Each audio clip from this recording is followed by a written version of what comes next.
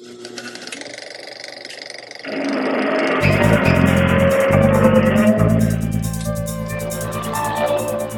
talking to me?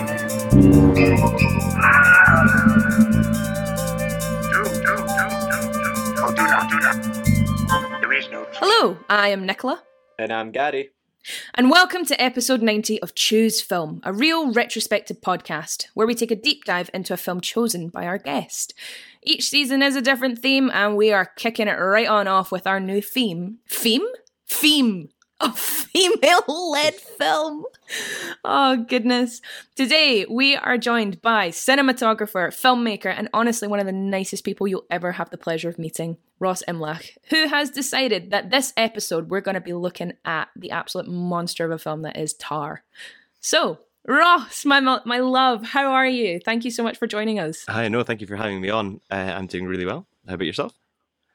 Yeah, I'm being. No, I'm all right. I'm feeling a wee bit rough today, but yeah, not too bad. All the better for seeing your lovely faces, boys. Gary, you're quiet in that wee corner of the room. Have you missed me? I have, yeah. It feels like it's been like 6 months since we recorded or something like that, but that's me being a little drastic. Drastic. A wee bit dramatic. Leave that to the actor. Thank you very much. No, Gary and I actually do hang out with this podcast. You know, sometimes we are actually friends in real life. Sometimes. over a cheeky taco or two. So anyways, Ross, why did you pick this film? What about it enticed you to pick it for this? Good question. I think it's one of those films that I saw relatively recently, and when I first watched it, I kind of had that feeling at the end of, what have I really just watched? It's got a lot to kind of unpack, but it's got a lot of kind of depth, I find, especially with sort of Cate Blanchett's performances and sort of the visual look of the film I found pretty interesting as well. So yeah, I think just with that and those two criteria along with your theme, I thought it was probably quite a good topic for discussion. I think you have picked very well. Before I go any further, though, I forgot to ask you the fundamental question. Can you tell us a little bit about yourself?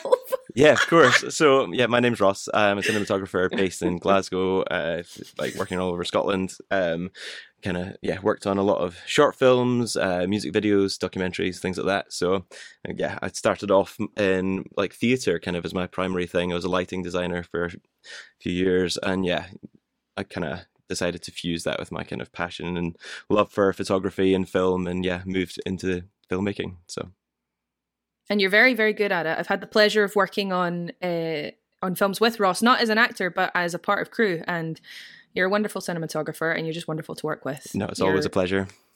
Probably the least grumpy DOP I've ever worked with. I'll take that. And I find it very interesting, actually, that we're talking about this because we recently worked on something and you had this in the kind of mood board for the thing that we were working on. And I hadn't seen it before. Had you seen it before, Gary? No, actually, it's like a year old as well, isn't it? It's not that old, but... Well, was it 2020? 2022. So I think it was September or something like that. Yeah. It was announced. So yeah, it's not been out for a long time, and it's kind of had a bit of a limited release as far as I have found. Anyway, trying to find to watch the film even a couple of months ago, it was quite difficult. So.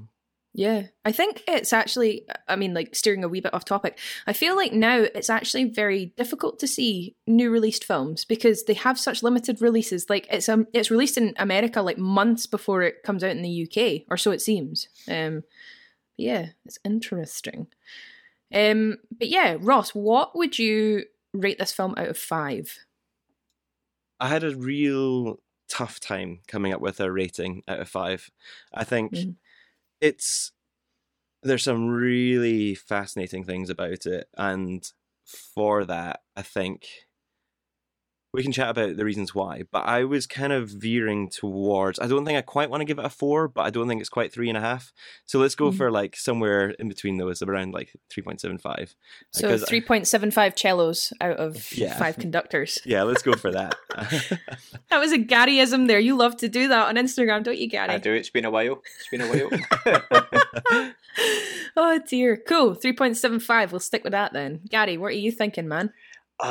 Yeah, I've got a hard time with this film. it's one of those ones where right now for me I would say it's probably 3.5 out of 5. I think maybe on like second watch you'll get a lot more from it. That might put it up to a 4.5. But at times I found it a bit of a slog, which makes it harder to want to go back for that second watch, even though I think it's a film, it's deserving of a second watch. It left me feeling kind of weird on that. But yeah, so right now, like I think it's a 3.5. It might not even change by the end of this podcast, because as I say, I think it's going to be a second watch type thing. Yeah. Yeah. You were kind of saying that as well, like when we watched Everything Everywhere All at Once. Like we rated that high, but like some of it we were a bit like, oh, that kind of brings it down that little bit. But yeah, I'm probably going to go a bit higher than you two. I will give it a 4. I was like you both. I found bits and bobs with it, and I'm like, this is a bit of a slog. This is a slow burn, but I really appreciated the craft of this film, like, and I won't delve into it too much before we actually, start talking about it, but I thought it was a fucking masterclass in acting. Oh my dear Lord, a masterclass in acting. I think also a bit of a masterclass in filmmaking and tying elements together. So yeah, I think this gets a 4 for me. I don't know, like you, Gary, that if I'll move by the end of the podcast, but yeah, I did enjoy it. I would probably sit and watch it again. Nice. With a bit of a poker prod. Yeah, I think that's it. There's so much that I think, even down to the pacing of the film, that heightens the experience. Is like, yeah, I think that's partly why, yeah, as you say, a second watch is quite a good thing to do with this. Mm-hmm. I suppose like that kind of happens with things like Shutter Island, for example. Like on a first watch, you can kind of be sitting there. Well, I was anyway, sitting going, where is this going? Yeah, but I think with like Shutter Island, that film's deliberately made for a second watch. There's like clues through it that you don't understand that you're watching clues until the very end. Whereas I don't know if this film is made for a second watch. It just kind of needs the second watch. Just for instance, I don't want to go into it too much, but like the opening Q&A interview, like that will be totally different in a second watch. Like, but you don't realise that watching it the first time. Yeah. Well, there was a point. Yeah. I came actually just to touch on that point. I found a really interesting thing talking about that, and as part of the interview, I noticed that they had mentioned that previously. Well, so for anybody who hasn't watched it, it's about conductors, orchestra, music, and kind of how that all ties together. And one of the comments was how the first violin used to be the conductor of the orchestra, but Tar's partner in the film is the first violin. So there's a point there where she kind of undermines that position in a way, like immediately from the start of the film, which then follows through as a thread, which I thought was fascinating. Yeah, that's true. It is very Let's not get too far, because Ross, you've got a little job to do for us just now. This is a new little segment that we've been testing out, and it takes the weight off of Gary and I. So you've already kind of done it, but could you please give us a 60-second synopsis on Tar? And Gary's going to time you. Okay, no pressure. Okay, 3, 2, 1, go. Okay. Tar is a film about a conductor played by Cate Blanchett, whose narcissistic sort of tendencies kind of end up getting her down a really dark path and getting herself into more and more trouble. We follow her through her sort of highest highs and lowest lows to a point where there's a rather shocking end, I suppose, in terms of for her character. I don't know if there's much more to say than that, apart from kind of delving into some of the detail, but that's fine. Yep, that was like 35 seconds. That was good. Good elevator pitch. Time is the thing. Time is the essential piece of interpretation. You cannot start without me. I start the clock. However, unlike a clock, sometimes my second hand stops, which means time stops.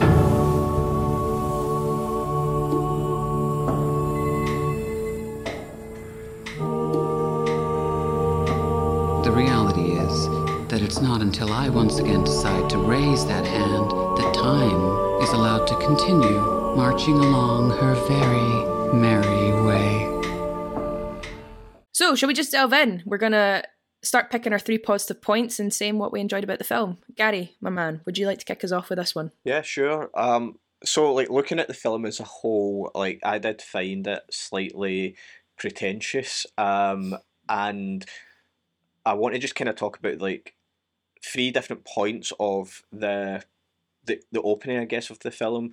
The first one being having the end credits at the start. I don't really think that added anything to the film. So watching that, I was like, oh, this is a bit kind of up itself. What is this? I'm not going to lie. I decided to fast forward the credits after like 30 seconds.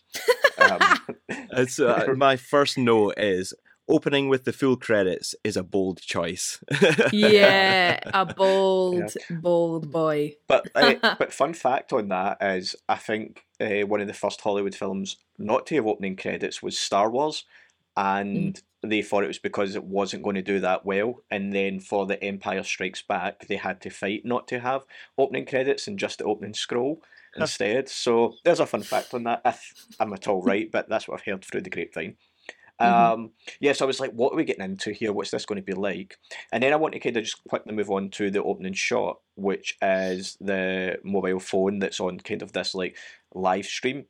And we don't really get much information on that at all, but obviously by the end we become full circle, and that plays a lot into Todd's downfall, I guess, as well. But the main one I want to speak about is the opening interview. I loved this opening scene with Tara when she's doing this Q&A. In a way, you could look at it as kind of cheating because it's like pure exposition. It's like, you know, but I was hypnotized by it. For me, it was a great insight into both classical music and the type of woman Tara is, her personality, her thoughts on music, her thoughts on being a conductor, a female conductor, the history of classical music. So we spoke about the violin part there as well. And just what she thought of like famous musicians. And this lasts for nearly 20 minutes of the film. And I was engrossed, I was invested. I actually almost forgot that I was watching a film. It just felt like, you know, like not that long ago I watched like something that was like A Life in Pictures with Hugh Grant, and it was just him talking about his career. And it was very similar, like the layout of it. And so I was kind of taken out of the film, but in a good way. And I was like, oh yeah, shit, I'm watching a film here, that's right.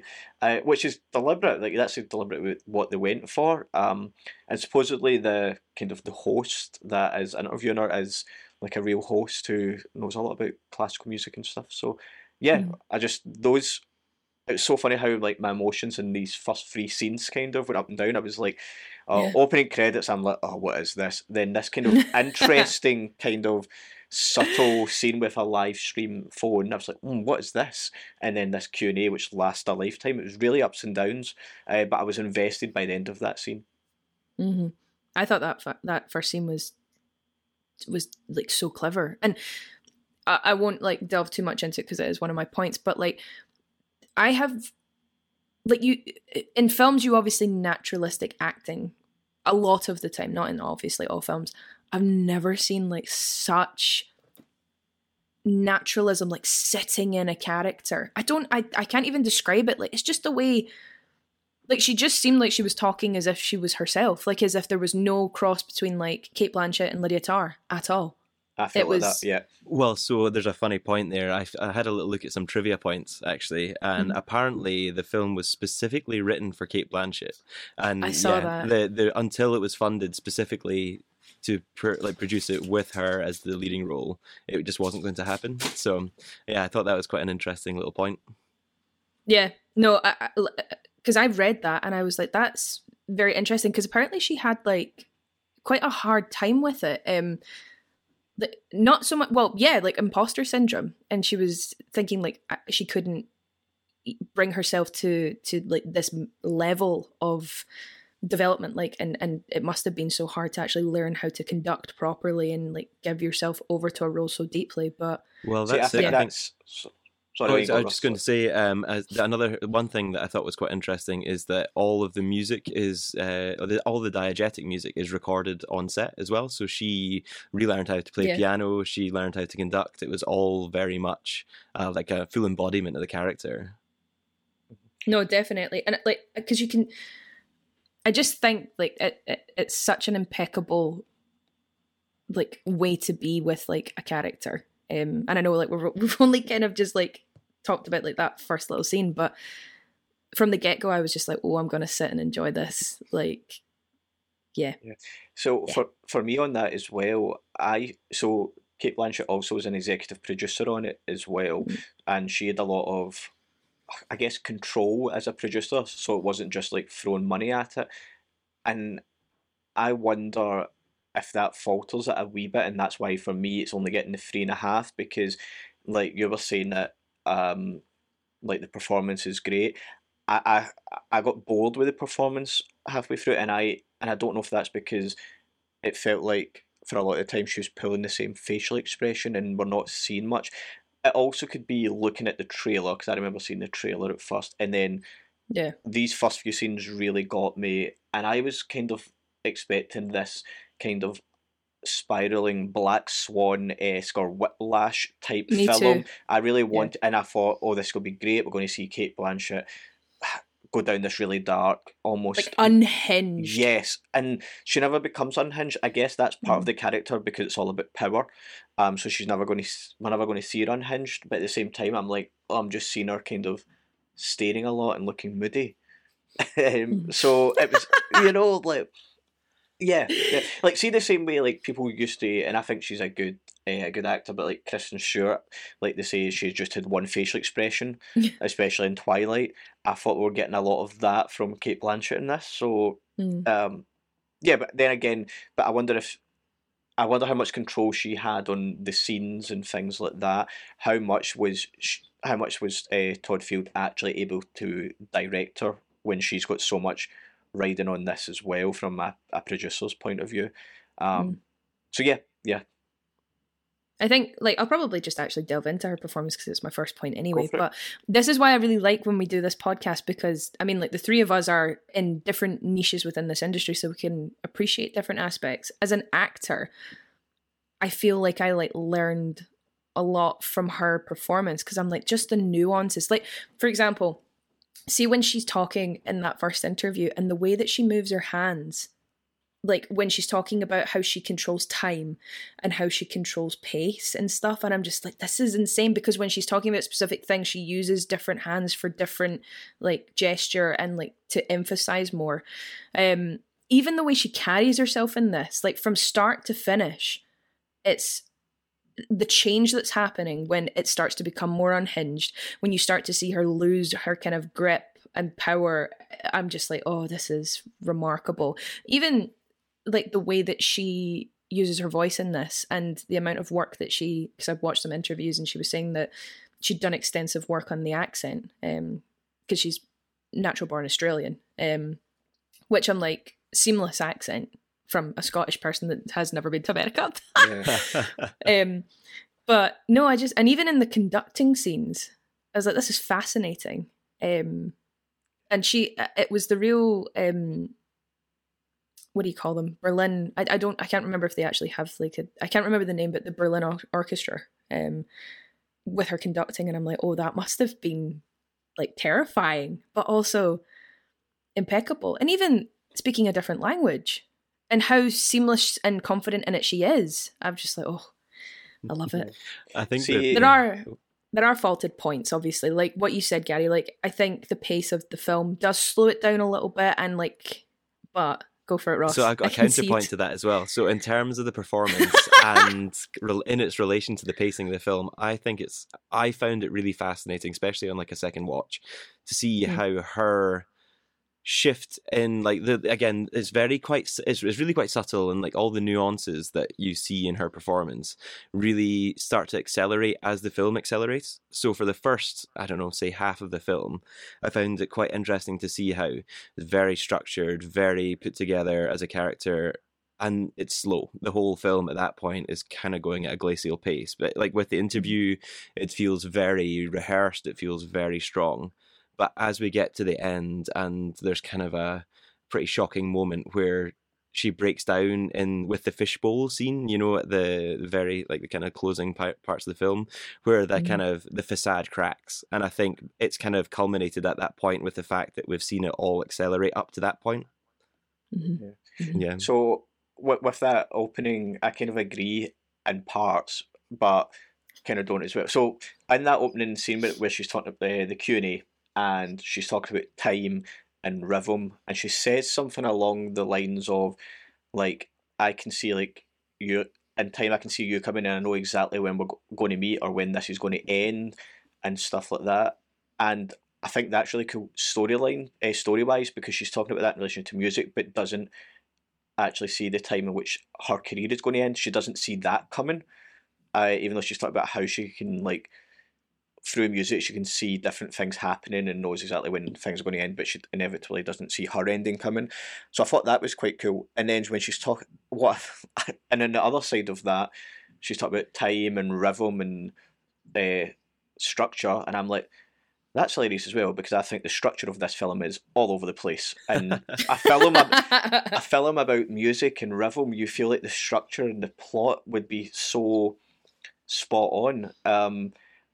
And you're saying about, like, how it's like the real Berlin orchestra that she's playing with and how she learned to conduct. And I think all that is fascinating. But for me, all that stuff is fascinating once the story is tight, you know. Yeah. And you can spend so much money on these things, but inevitably, I like another example of it is, like, you know, someone like, I don't know, Jared Leto, who goes, like, method acting and does all this weight loss or this weight gain for his films, and then nobody really sees the films because they're not that significant, because other things have let the film down.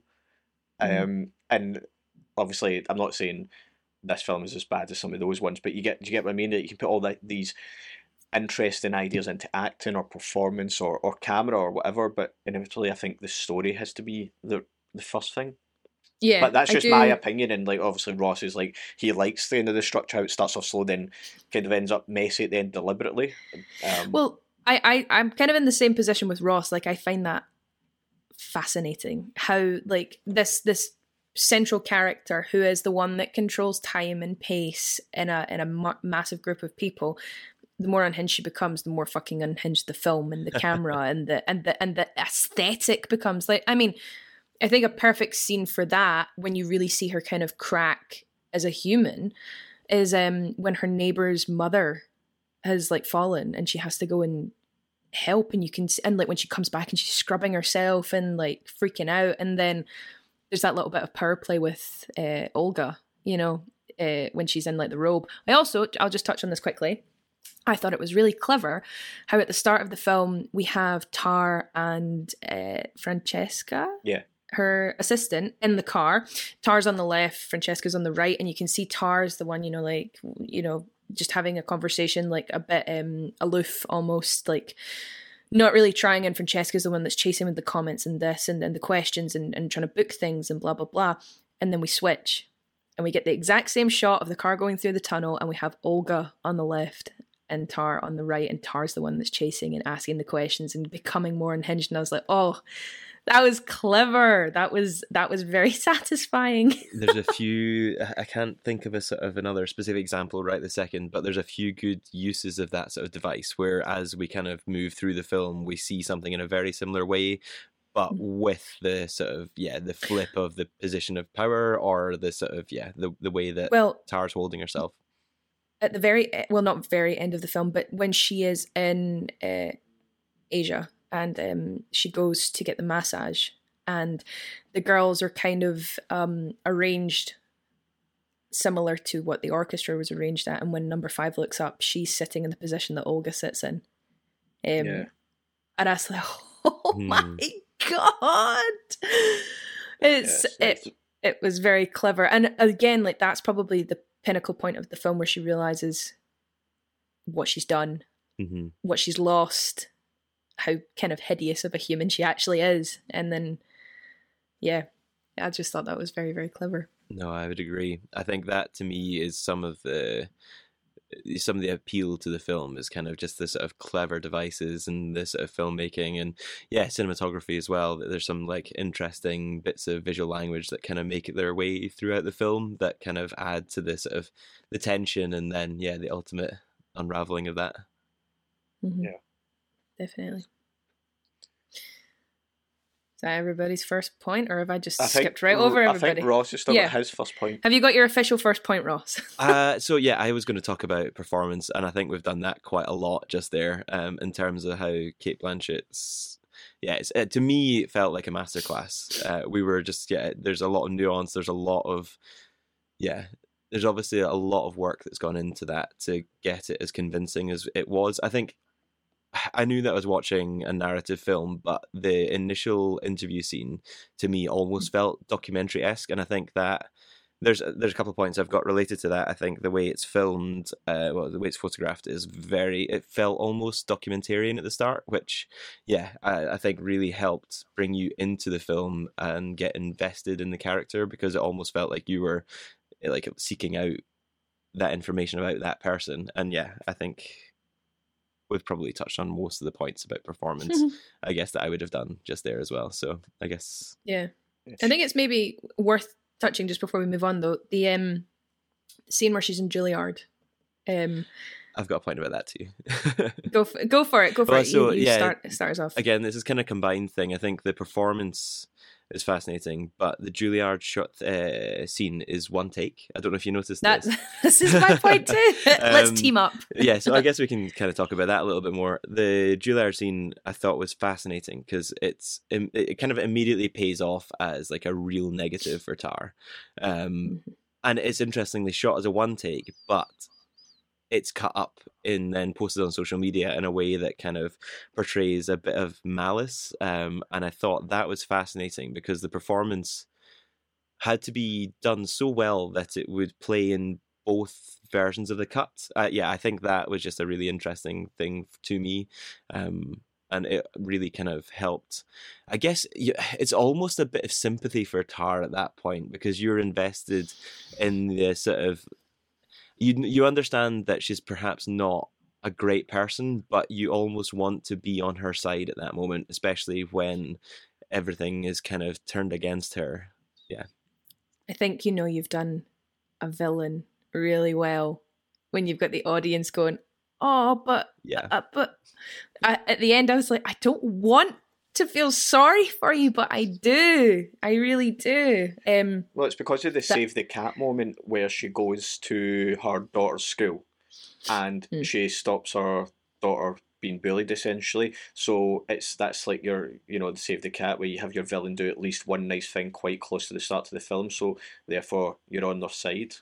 Although, is that a nice thing? If she's willing to speak like that to a child, it really shows how cutthroat a person this character is as well.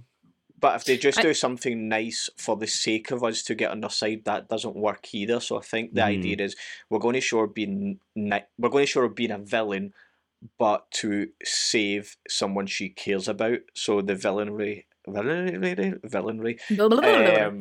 It's not me for a change. We care about her kid, so therefore to see her stand up for her kid, even if it's in a mean way, we're rooting for her because we want the kid to be safe at school, I guess. I also feel that the fall from grace is so far that it makes you go, fucking hell, man, like this is really sad. Like that like just leaving the stage at the very end of the film and showing you where she is. I mean, we can spoil it, like it's fine. Spoilers are coming. Like she starts off as like the female conductor, the maestra of the Berlin Orchestra, and at the end she's doing a fucking score for Monster Hunter, the video game at a Comic-Con.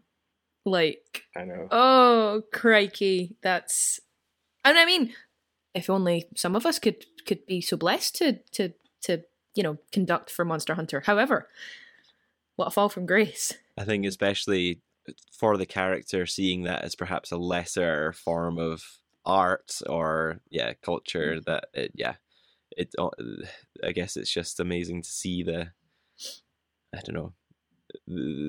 as you say, it could be something that could be really positive someday. Somebody could love that, but for her, that she couldn't imagine anywhere worse. And I think you see that in her face when she is then performing or working on that. It's funny that you say that, because like Nicola, I guarantee if you were offered like a lead role for like the Monster Hunter game, or if I was asked to direct it, or if you were asked to do something like the cinematography, we'd be like, oh, this is great.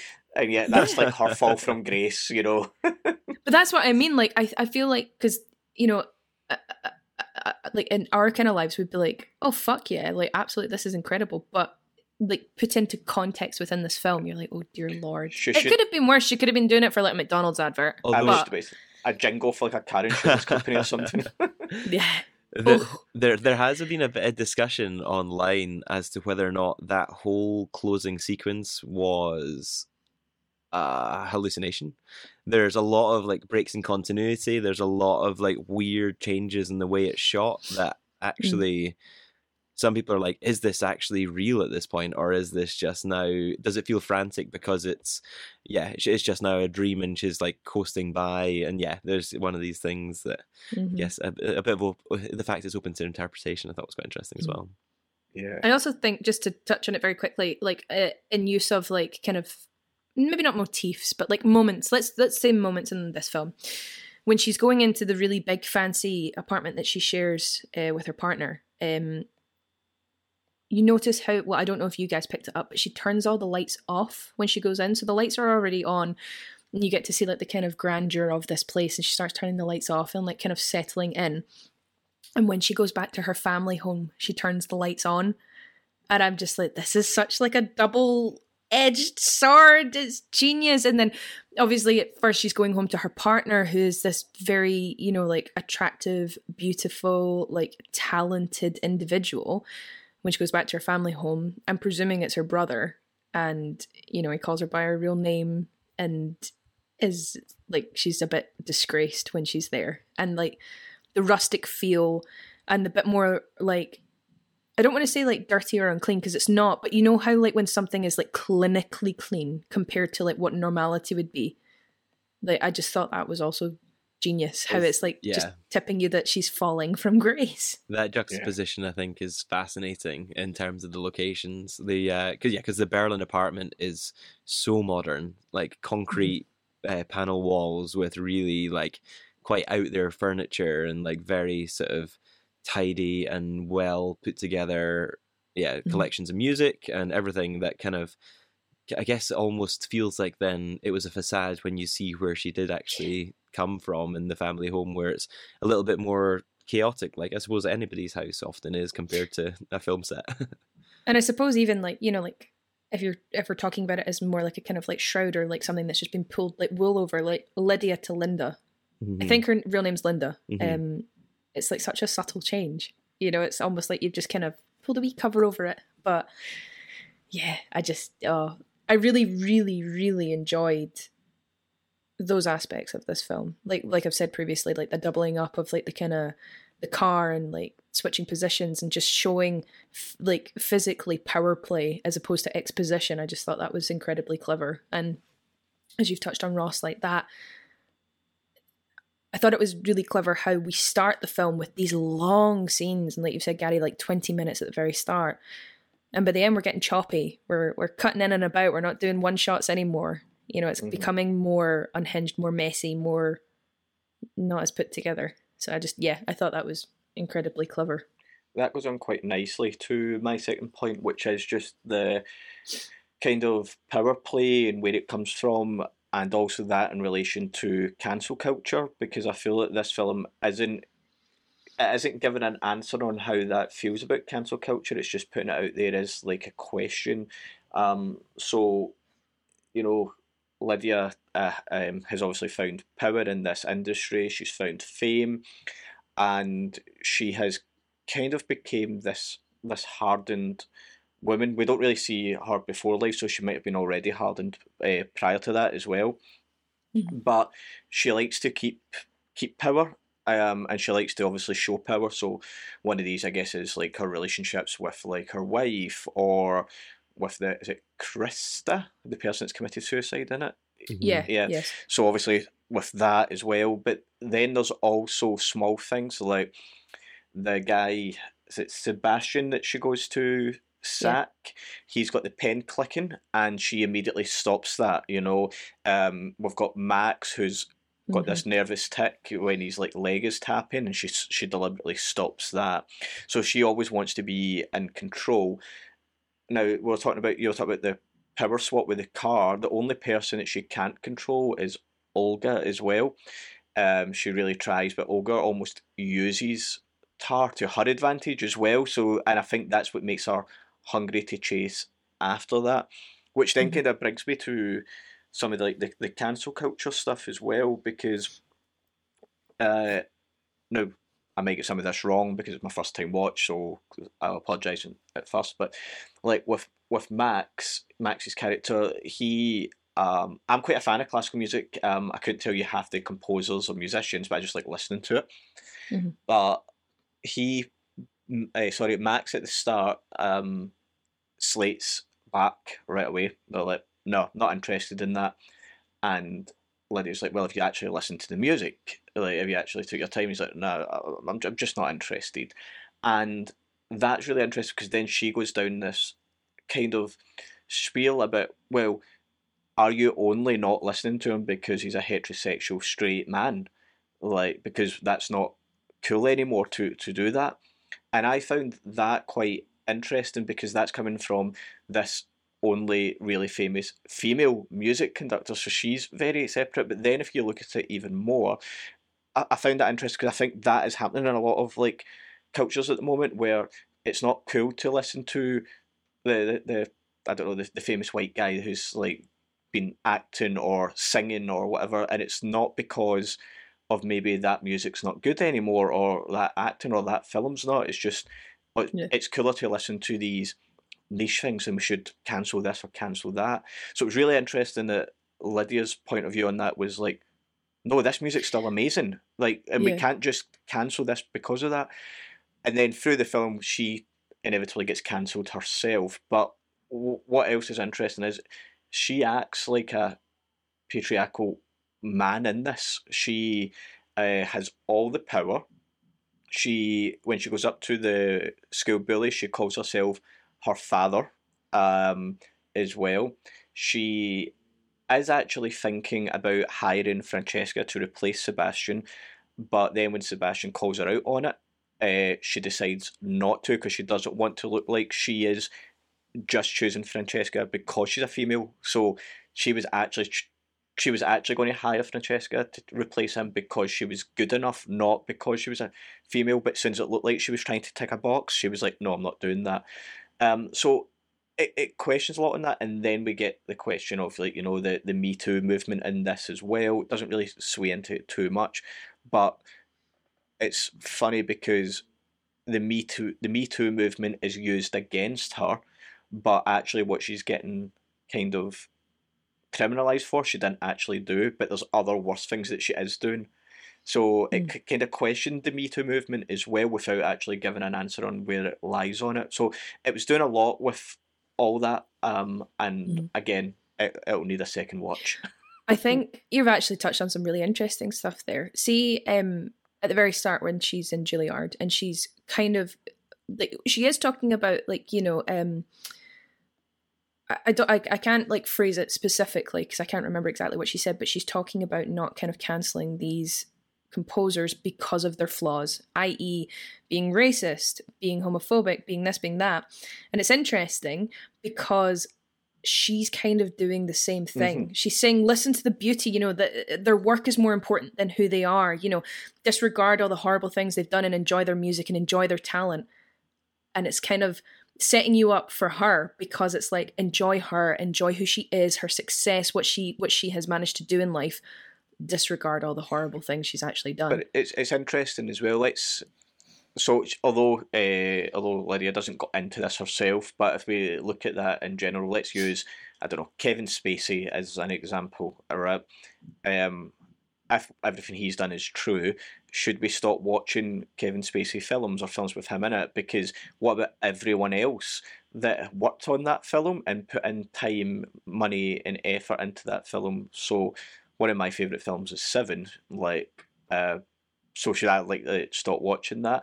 And you could put the same thing into this film because she's the conductor, but it's the orchestra that's making the music. And so if you shut her down, you could be shutting down a lot of other people as well, which is interesting. I think it Yeah. really plays with that question of how do you separate the art from the artist? And I don't think it gives you an answer, but it definitely makes you think about it, which is why I found the film quite interesting. I think it doesn't give you the answer, but it does make you kind of really think about it. So, no, I Yeah. think that's a really good point. Definitely, and I think there's maybe a line in like what you've said, for example, Gary, about like someone like Kevin Spacey. Like, it is a fine line, isn't it? Because like you say, like you cancel his films and his work, you also don't aid the people that took the time to make it alongside him. However, I think there's enough to be said about like you can still watch and enjoy a film without supporting him, and you can still listen to these classical pieces of music without supporting the artist. You can still go and see an orchestra play live without actually giving support and credence to the person that's conducting them. And you can recognize all the bad things they did. Yeah.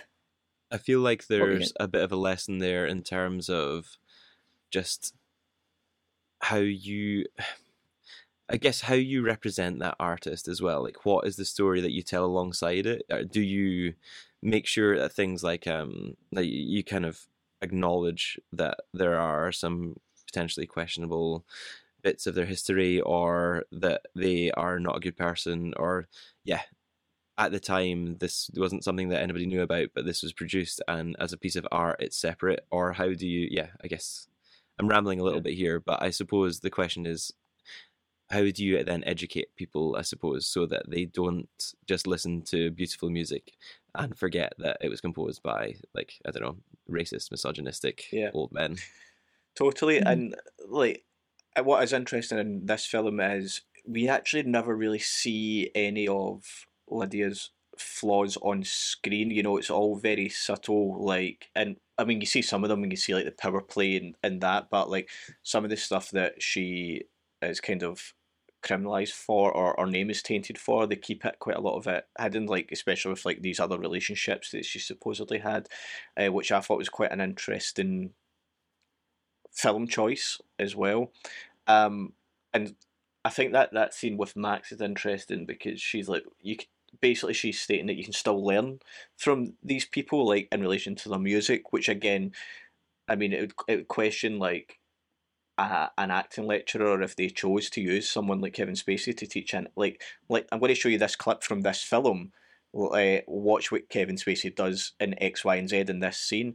Now, those students could still learn a lot from that, and Kevin Spacey isn't profiting from that, I guess. Like if you've shown that in a class, so there is it's quite a hard thing to maneuver, I guess, isn't it? As well, of that. I suppose it's to do with moral levels as well. Like some people will be like, I will not support this person. Like for example, if we talk about somebody like J.K. Rowling, people won't watch Harry Potter, won't read the books, won't play the games. Fair enough. Other people will say, you know, like there are the people that are involved that still deserve to be supported, and you know their work still deserves to be seen. But what fair I mean, enough. But what I'm getting at is, I agree with that. Let's not buy. I'm not saying I agree with that personally with J.K. Rowling, but I agree with your point. But what I'm trying to say is, and I think what Tar was trying to say in that scene was, yes, let's not go out and maybe buy a J.K. Rowling book, right? But as someone that wants to be an author, could they study that book to learn how to be a great writer? That's what I mean. Yeah, like because that's very different. Yeah, it's a fucking tricky one, isn't it? It really is. But it's a good film in that it makes you feel these emotions and think about these things in a wider perspective. What I would say, just to wrap that up as well, is I thought it was interesting that it was only like the last 15 minutes that really showed her downfall. And for a film where the synopsis is all about her inevitable downfall, I was like, I wanted more of that. I think I could have took maybe 20 minutes from the middle act and kind of wipe away some of that and give us more of like that transition from where she rugby tackles the guy off the stage to, you know, where she's like composing for Monster Hunter. I would have liked more of what happened in between that, I guess. I was going to say, sorry, would that have been as shocking, though, if we hadn't had that time in the middle to kind of learn some more of the traits and kind of up the ante a little bit by getting to know her daughter and family and things a little more. I don't know, because that's where I was like, kind of, my mind was starting to shut off, was near the middle, and then at the end I was like, okay, you've kind of got me again. Yeah. Yeah, I don't It's know. also- Yeah. It's interesting, isn't it? Because, like, just very briefly to touch on this so that we'll kind of wrap this point up. When you think of cancel culture, it's a very, like, cause and effect, immediate thing, isn't it? It doesn't usually, like float in the media for years and years. It's usually a couple of weeks, the person's cancelled, they're never heard from again type of thing. They'll make a public apology or whatever. I thought it was really interesting how this film is like, it's slowly leading you and showing you the things that she does and her downfall is so quick, 15 minutes. Mm-hmm. And it kind of reflects on what happens with cancel culture. I thought that was quite clever. It doesn't like linger on it because, you know, like media is so fast these days. You don't linger on things like these. Like Kevin Spacey, for example, because we've just spoke about him. Obviously, people know now, and it's lasted a long time. But he's not in the news anymore. Yeah, I can't remember the last time I saw an article about him. that's true. You know, that's true. But yeah. Next points? Anyone? I've done 2. Okay, well, let's have a little chat about the way it's shot. I think it kind of follows the same sort of trajectory as we've just talked about in terms of the pacing of the film and kind of the character's downfall. I find there's a lot of really interesting, like, isolating shots of Tar, like at the start and kind of the first act, especially. I find where it's a big wide vista of her in a space on her own. And there's just a really sort of, I guess, that as a device I thought was quite interesting to kind of just show how much of an individual she is and how actually probably to her nobody else actually really matters other than her as well. Apart from when you start to then see when she's chasing Olga. But I suppose she just hasn't found that new muse yet, at least in those moments. It's interesting as well, like just something I noticed, and I don't know if maybe you two did, she's always staged higher than everybody else. Yeah, there's that as well. But toward the end, like, I think a very specific moment for me was when her neighbour's mother, I'm presuming it's her neighbour's mother, because I didn't have subtitles for the German bit, unfortunately. But when her neighbour's mother's passed away and they're taking the body bag down the stairs and she's pushed into this tiny little space and kind of crushed, and she looks so small. And I think it's one of the first times in the film we actually do see her look small and look terrified. Because even the bit where she's like washing herself after she's helped move the woman into the chair, that's such a wide shot that she does look small, but everything, the grandeur like around her is still big. There's still magnitude to it. No, I think that's it. Some of the other things I had found quite interesting with it as well is that it feels, at least again, the first 2 acts, it feels very naturalistic for a good portion of it as well, which I feel kind of almost heightens the tension too, because you're getting what is kind of proposed as like a very like factual, very serious view of it, and like you're getting a very objective view rather than potentially adding it or making it feel like either dreamlike or sort of heightened in any way.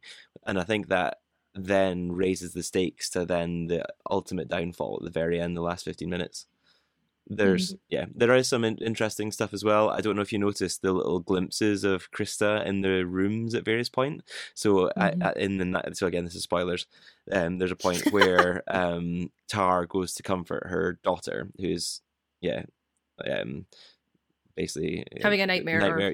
She's making noise in the night, and there's a little fleeting glimpse of Krista just in the corner of the frame. Creepy. And there's a few moments of that just are, you could miss it if you blinked, and you would miss out on that. I was really scared when she went down into the basement area. I was like, oh, what is that? I don't like it. And I think that's where the turning point started for me, I think, to really feel kind of serious, is when you start to get those changes in the perspective and how little things aren't quite as they maybe seem. And that to start with, we've definitely been seeing it from Tar's perspective of everything's put together, everything is under control, to then little things sneaking in and just making you kind of second guess the narrative that you're seeing. Even the dream sequences, I thought they were really they were done very interestingly, and not like, you know how like usually in film when people have nightmares it's this very over the top, like oh my god, and like the music and the but it's silent, and I'm like, oh, this is just so clever. And it becomes more claustrophobic as it goes on, as we close in on her. Yeah, stuff like that. Genius. Also, just I've remembered very quickly. Sorry, okay. Gary. Just okay. a very quick one. See when she falls and she hurts herself. The shoulder that she hurts, I find it so interesting because that's the one that controls pace. And when she's like, how do we fix it? And the doctor says it will fix itself.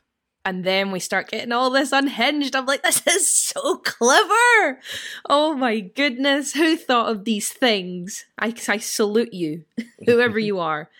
But even like, yeah, like further into the film, she goes for a massage because it's still sore. And then we get that scene where it's actually sex work. And yeah, it's all coming together. I just thought that was a really, really clever little tidbit. If you missed it, you missed it. But if you recognize it, you're like, oh, that's clever.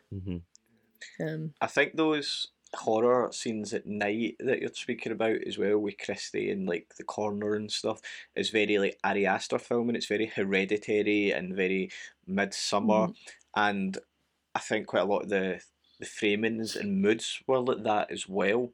I also really liked all the kind of opening scenes where it was almost like a scene would be one shot, and I don't mean like one big long take. I mean simple scenes where she tells Sharon, her wife, I'm going to take our daughter to school today, and it's literally one static shot. And you know, when we start out with filmmaking, we're always like, oh, we need to get coverage, and it's like just really nice to see, no, we can tell this scene in one shot, let's just give it really nice lighting, really nice framing and marks for the actors, and it works. And it's really nice to see that confidence in both the cinematographer and the director as well.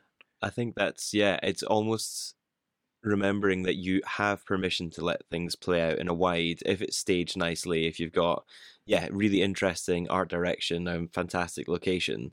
You don't have to be doing the Bourne classic fast cut type action thing all the time. Sometimes actually kind of going back to something that feels a little bit maybe more theatrical is actually quite a powerful device, especially in this kind of film where the pacing has such an impact on the way the story is told. I find myself also thinking that, like, especially the scene with Sebastian where she's like nicked his pen, so he stops clicking, and she's essentially telling him to move on.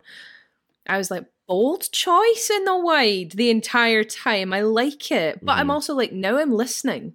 Yeah. I appreciate what you've done, and now I'm really listening, because I'm not like getting distracted by like, oh, her eyes look really pretty there, or like, oh, that facial expression, or, you know, there's none of that. Like, it's just two people in a room and you feel like a fly on the wall.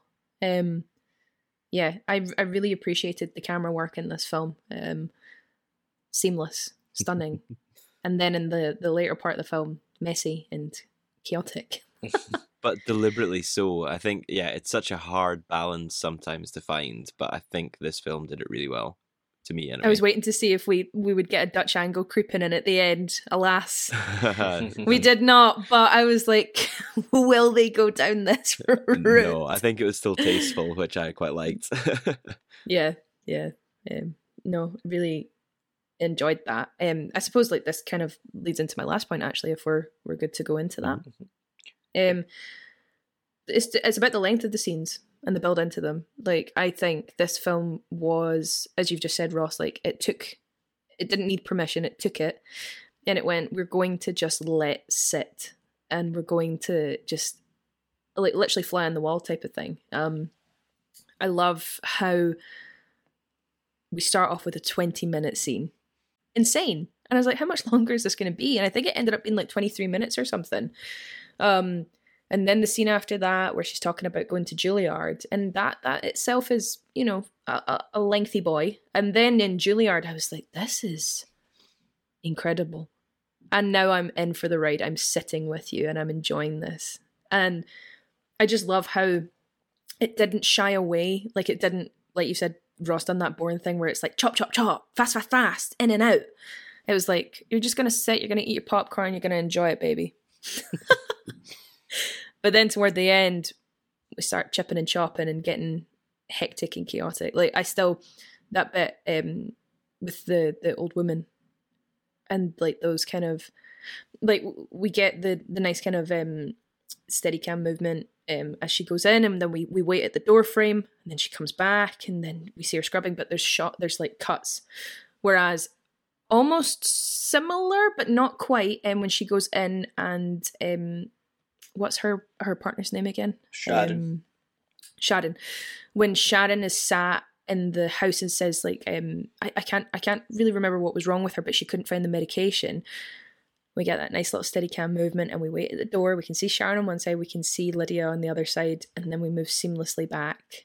And there's not really any like cutting about. You know, we move out in the one shot and give them space together, and I'm like, this is lovely. I like this. But then obviously later on we get a similar kind of vibe, but we cut in between and, you know, ramp it up a little bit. Did you notice in that scene Lydia had been actually taking the medication herself and actually kind of swapped it back in again, just as probably as a little moment of control, or just seeing that like pure, I don't know, it's like a slightly dangerous kind of point of view that Lydia must have, that it makes more, it helps her more, so she'll maybe just take that, and that doesn't matter that her partner doesn't have it. So I also think it's that interesting. line, sorry, I'm just going to say that, like, because Lydia's taking the medication there, isn't she, as well?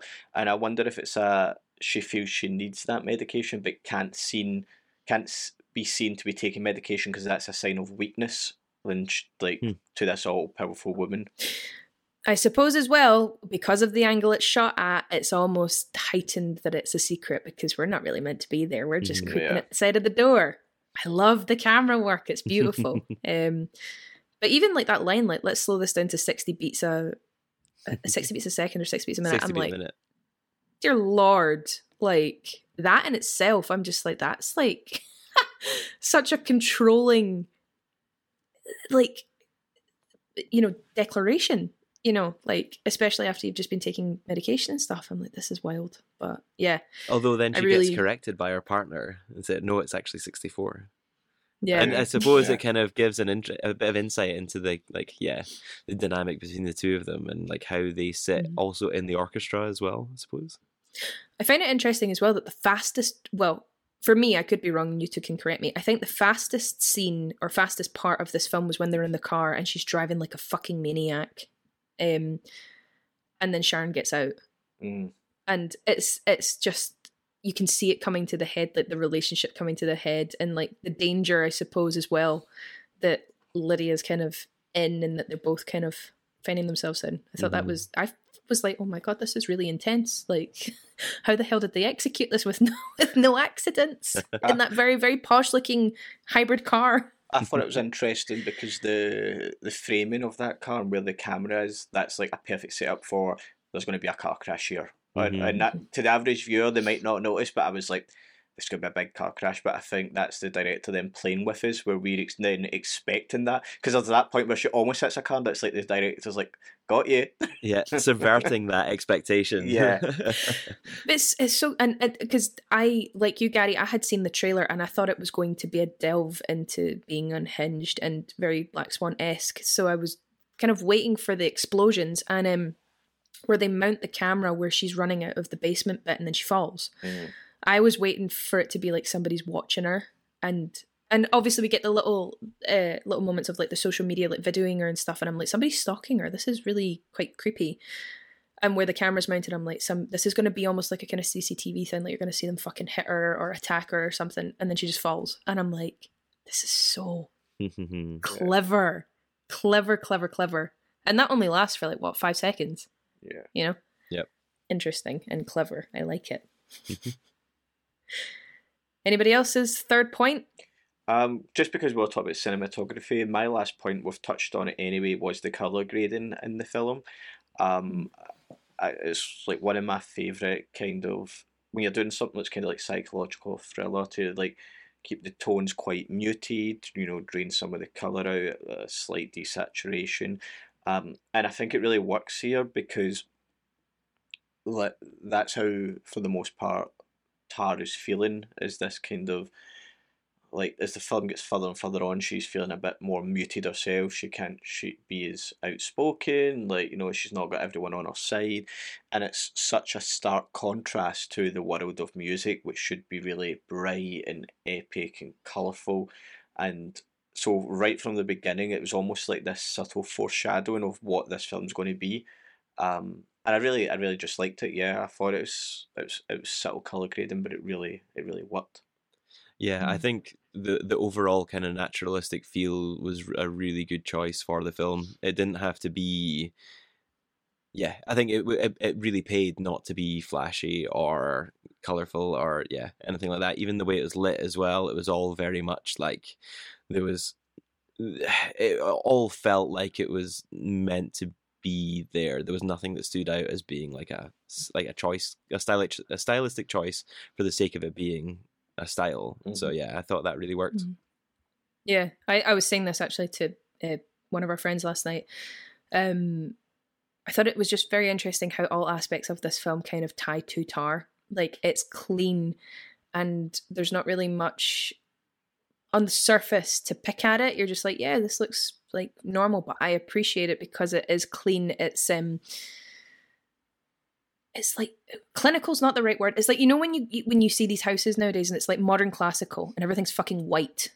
Like, that's what it reminds me of. Well, just like Tar's own apartment where she has the grand piano and that's all monochrome. It's very clean. It's very put together, like she's trying to be as a character. There's no chink in the metal. No, that's it. And I think the whole film is kind of photographed in that same style, which I think is, such a good The only choice. bit that kind of changes it up a little, well, not the only bit, but the bit that changes it up for me is when she's in Asia, and then we get the warmer tones and the more kind of like full-bodied colour. I always say this to people I'm working with, I'm like, full-bodied colour, and they were like, what the fuck does that mean? I went, I don't know, but but it means something to me, but it's that kind of, do you know what I mean? Like higher contrast, like texture, and like, it just looks vibrant. That's probably a word to use, not so clinical. Yep. To slightly go off topic there, when she does go for the massage, it reminded me of Rush Hour 2 when he goes to the Heaven on Earth massage parlour, and like the doors, I don't know if any of you have seen it, but the doors open and it's just like a bunch of females for him to choose from. And it's basically the same thing here, only that's supposed to be a comedy, and it was like, this is so hard to take serious right now. Well, because I looked at it and I was like, what is going on here? And then I kind of realized I was like, they're set up, like her orchestra's set up. And then when number 5 looked up, I went, oh god, oh my god! That's well, it's so because fucking genius. Because it's the same number as the piece that they were working on in Berlin as well, right? So it's all tied together. But clever filmmaking, definitely. I want to know whose genius idea that was. I mean, I'd probably Kate Blanchett, because she's well, maybe it could have been, could have been someone else. Could have been a grip for all you know, Ross. No, I'm joking. I mean, you never know. You never know. No, I think it's good. I think we've kind of covered a lot of my points as well. I think in this discussion generally. Something that I thought was interesting. There was a few musical cues that just were really powerful. There's a moment where you go to a really drastic shot of Tar and she starts the orchestra and it's loud. It's one of the loudest moments in the film, and you get that shock value of like what it must be like to be in that position of power, and just observe that from from the perspective of the orchestra. It's very quite near the start. Is it the same one as see when she's conducting and she's really going for it, but she's making noise? Is it when she's like wah, wah? Is that one, or is it a different one? No, so like near the start, it's like just there's silence, and then she starts the orchestra, and then there's a massive kind of immediate like crescendo, which I think is it was a really like kind of powerful use of music, especially then when there are such quiet moments outside that as well. Like a lot of the diegetic music is quite it is. I mean, it's very impressive. The fact they recorded that on set as well is really cool. But the fact that, then out with that, there was nothing I could say was particularly noteworthy as like soundtrack or non-diegetic music that kind of stuck out. And I think almost limiting the sort of noteworthy parts to where it is music that's being conducted or performed in front of you, it kind of almost really biases your kind of opinion of, or just, I guess, your perspective, like sonically, like with the film as well, and how potentially, I guess, it's perceived by Tar as well, I suppose, of whether or not, like, if my arms aren't moving, then it's not worth listening to. It's incredible, isn't it? Like, but even that, sorry, just to add another little bit, the bit I cringed like fuck, and I was like, I love that, I'm cringy like fuck, when the neighbors come over and they're like, could you let us know when you're playing music? She was like, yes, of course, and they're like, so that we can organize for people to come over so they don't have to listen to it. And I was like, oh my god. And then she's walking around like, apartment for sale, using the instrument that was Krista's. Interesting. Bold decision. But yeah, that moment I was like, oh my god. But very much like that, if the music's playing and my arms aren't moving, it's not worth listening to. Yeah. I would also say, like, just the last note on the music is it's the same for the rest of the music. It's the same composer as Joker, who obviously won an Oscar for it, but it's quite subdued in this, like, because I guess it can't be seen to overpower the orchestra. I guess is the reason for it as well. Yeah. The last piece of music in this, I can't remember the actual name, but it's something like For Petra, and I find that very interesting because that's her daughter. And the last thing in the film being about the child. But yeah, I thought I was like interested by that. I'm like, maybe she does have a little bit of, well, she does obviously have a bit of humanity in that sense, but yeah. Has anyone got any other notes that they want to discuss? That's me. I'm all musically noted out. Fuck my life. No, I think in which without, like, I don't know, having had another time to kind of go through it and kind of really dive into it again, I think we've kind of covered off most of my points and kind of all the bits and pieces we've touched upon there. Fabulous. Has anyone's final ratings changed? I don't know. Okay, that's another. I'd maybe bump it to a 4. It was kind of 3.75 because I think it is great, and I think on reflection, sometimes the criticism of the slow pacing probably just comes from the kind of modern inability to sit still for 20 minutes. And actually, when you think about it in context of the film, it is really clever as a device, and maybe that should bump up the score for me a little bit. Nice. Gary? I might. No, I'm going to stick just now. I think I'm going to stick. Are you sure? Just now, you've only got one opportunity. Yeah, but I could change it in the future with a second watch and stuff. I mean, but yeah, for the podcast, I'm afraid. Okay. Yep, going to stick.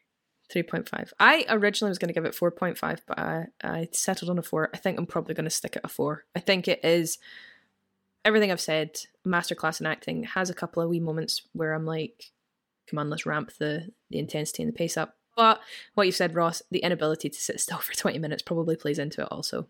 But yeah, just as a last little thing, like, I really enjoyed this film. I really, really enjoyed watching it. It's one that I wanted to see for ages. So when you picked it, I was like, yes. Well, I'm glad you enjoyed it. Thank you. Who'll bear the pall? Me, said the wind, both the cock and the hen. We'll bear the pall.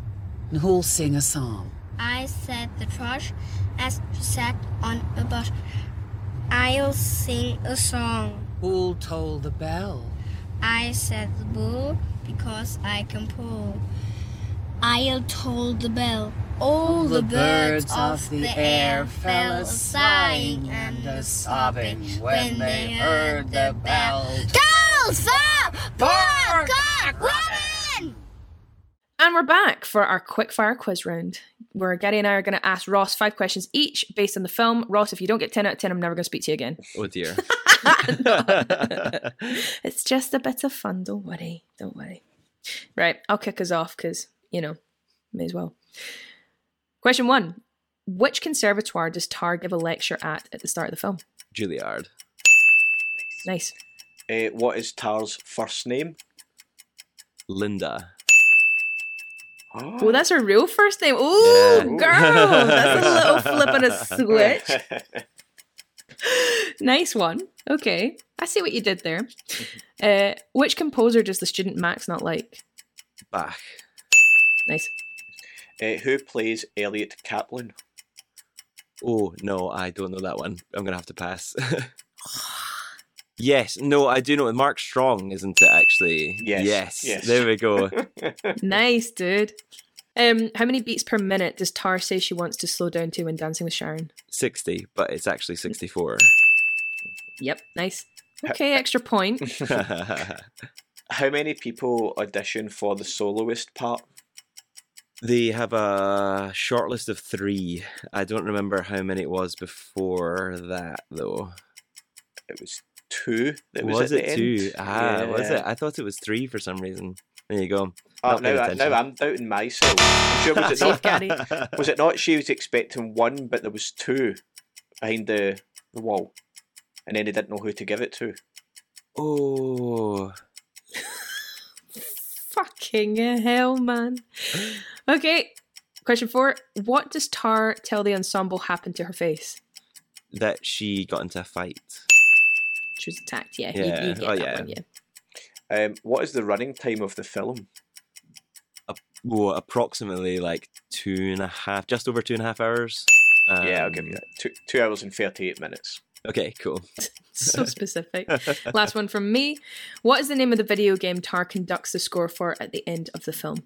Oh, we talked about this just there. It's did. Monster Hunter, isn't it? It is indeed, my friend. Well done. And what is the name of the Russian celloist? Olga. Yes. Don't remember the second name. It was a sweet note to end on. Oh no, I'm turning into Gary. Oh, Christ almighty. So, it's that lovely time of the show where we're going to round it off and give our creative recommendations. Gary, my man, you can kick us off. Thanks. It wasn't until you were asking Ross if he had one that I realised that I didn't have one. I For totally Christ's forgot. sake. But I have come up with something, actually. So I was at a friend's house on Saturday night, and they had just started for the first time the Hannibal TV show. Mhm. And I've watched it so many times. So I'm going to recommend that because the performance in it is brilliant.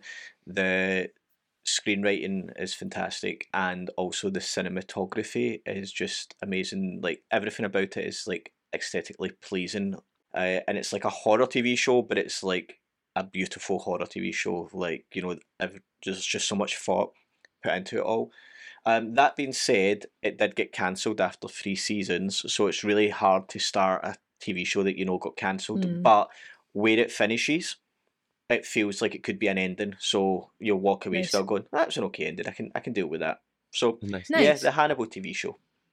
I might check that out because I'm actually looking for something to start. So, yeah, thank you for that. Ross, what have you got for us, my friend? So I'm going to controversially recommend another podcast to listen to. How I'm gonna... dare you leave our podcast right this instant. No, so for me, it's the Team Deakins podcast. Roger Deakins and his wife, James Ellis Deakins, it's fantastic. They interview people across the whole industry, from other cinematographers to actors, writers, directors, composers, all the way down to grips, and yeah, like all the way, like it's really fascinating.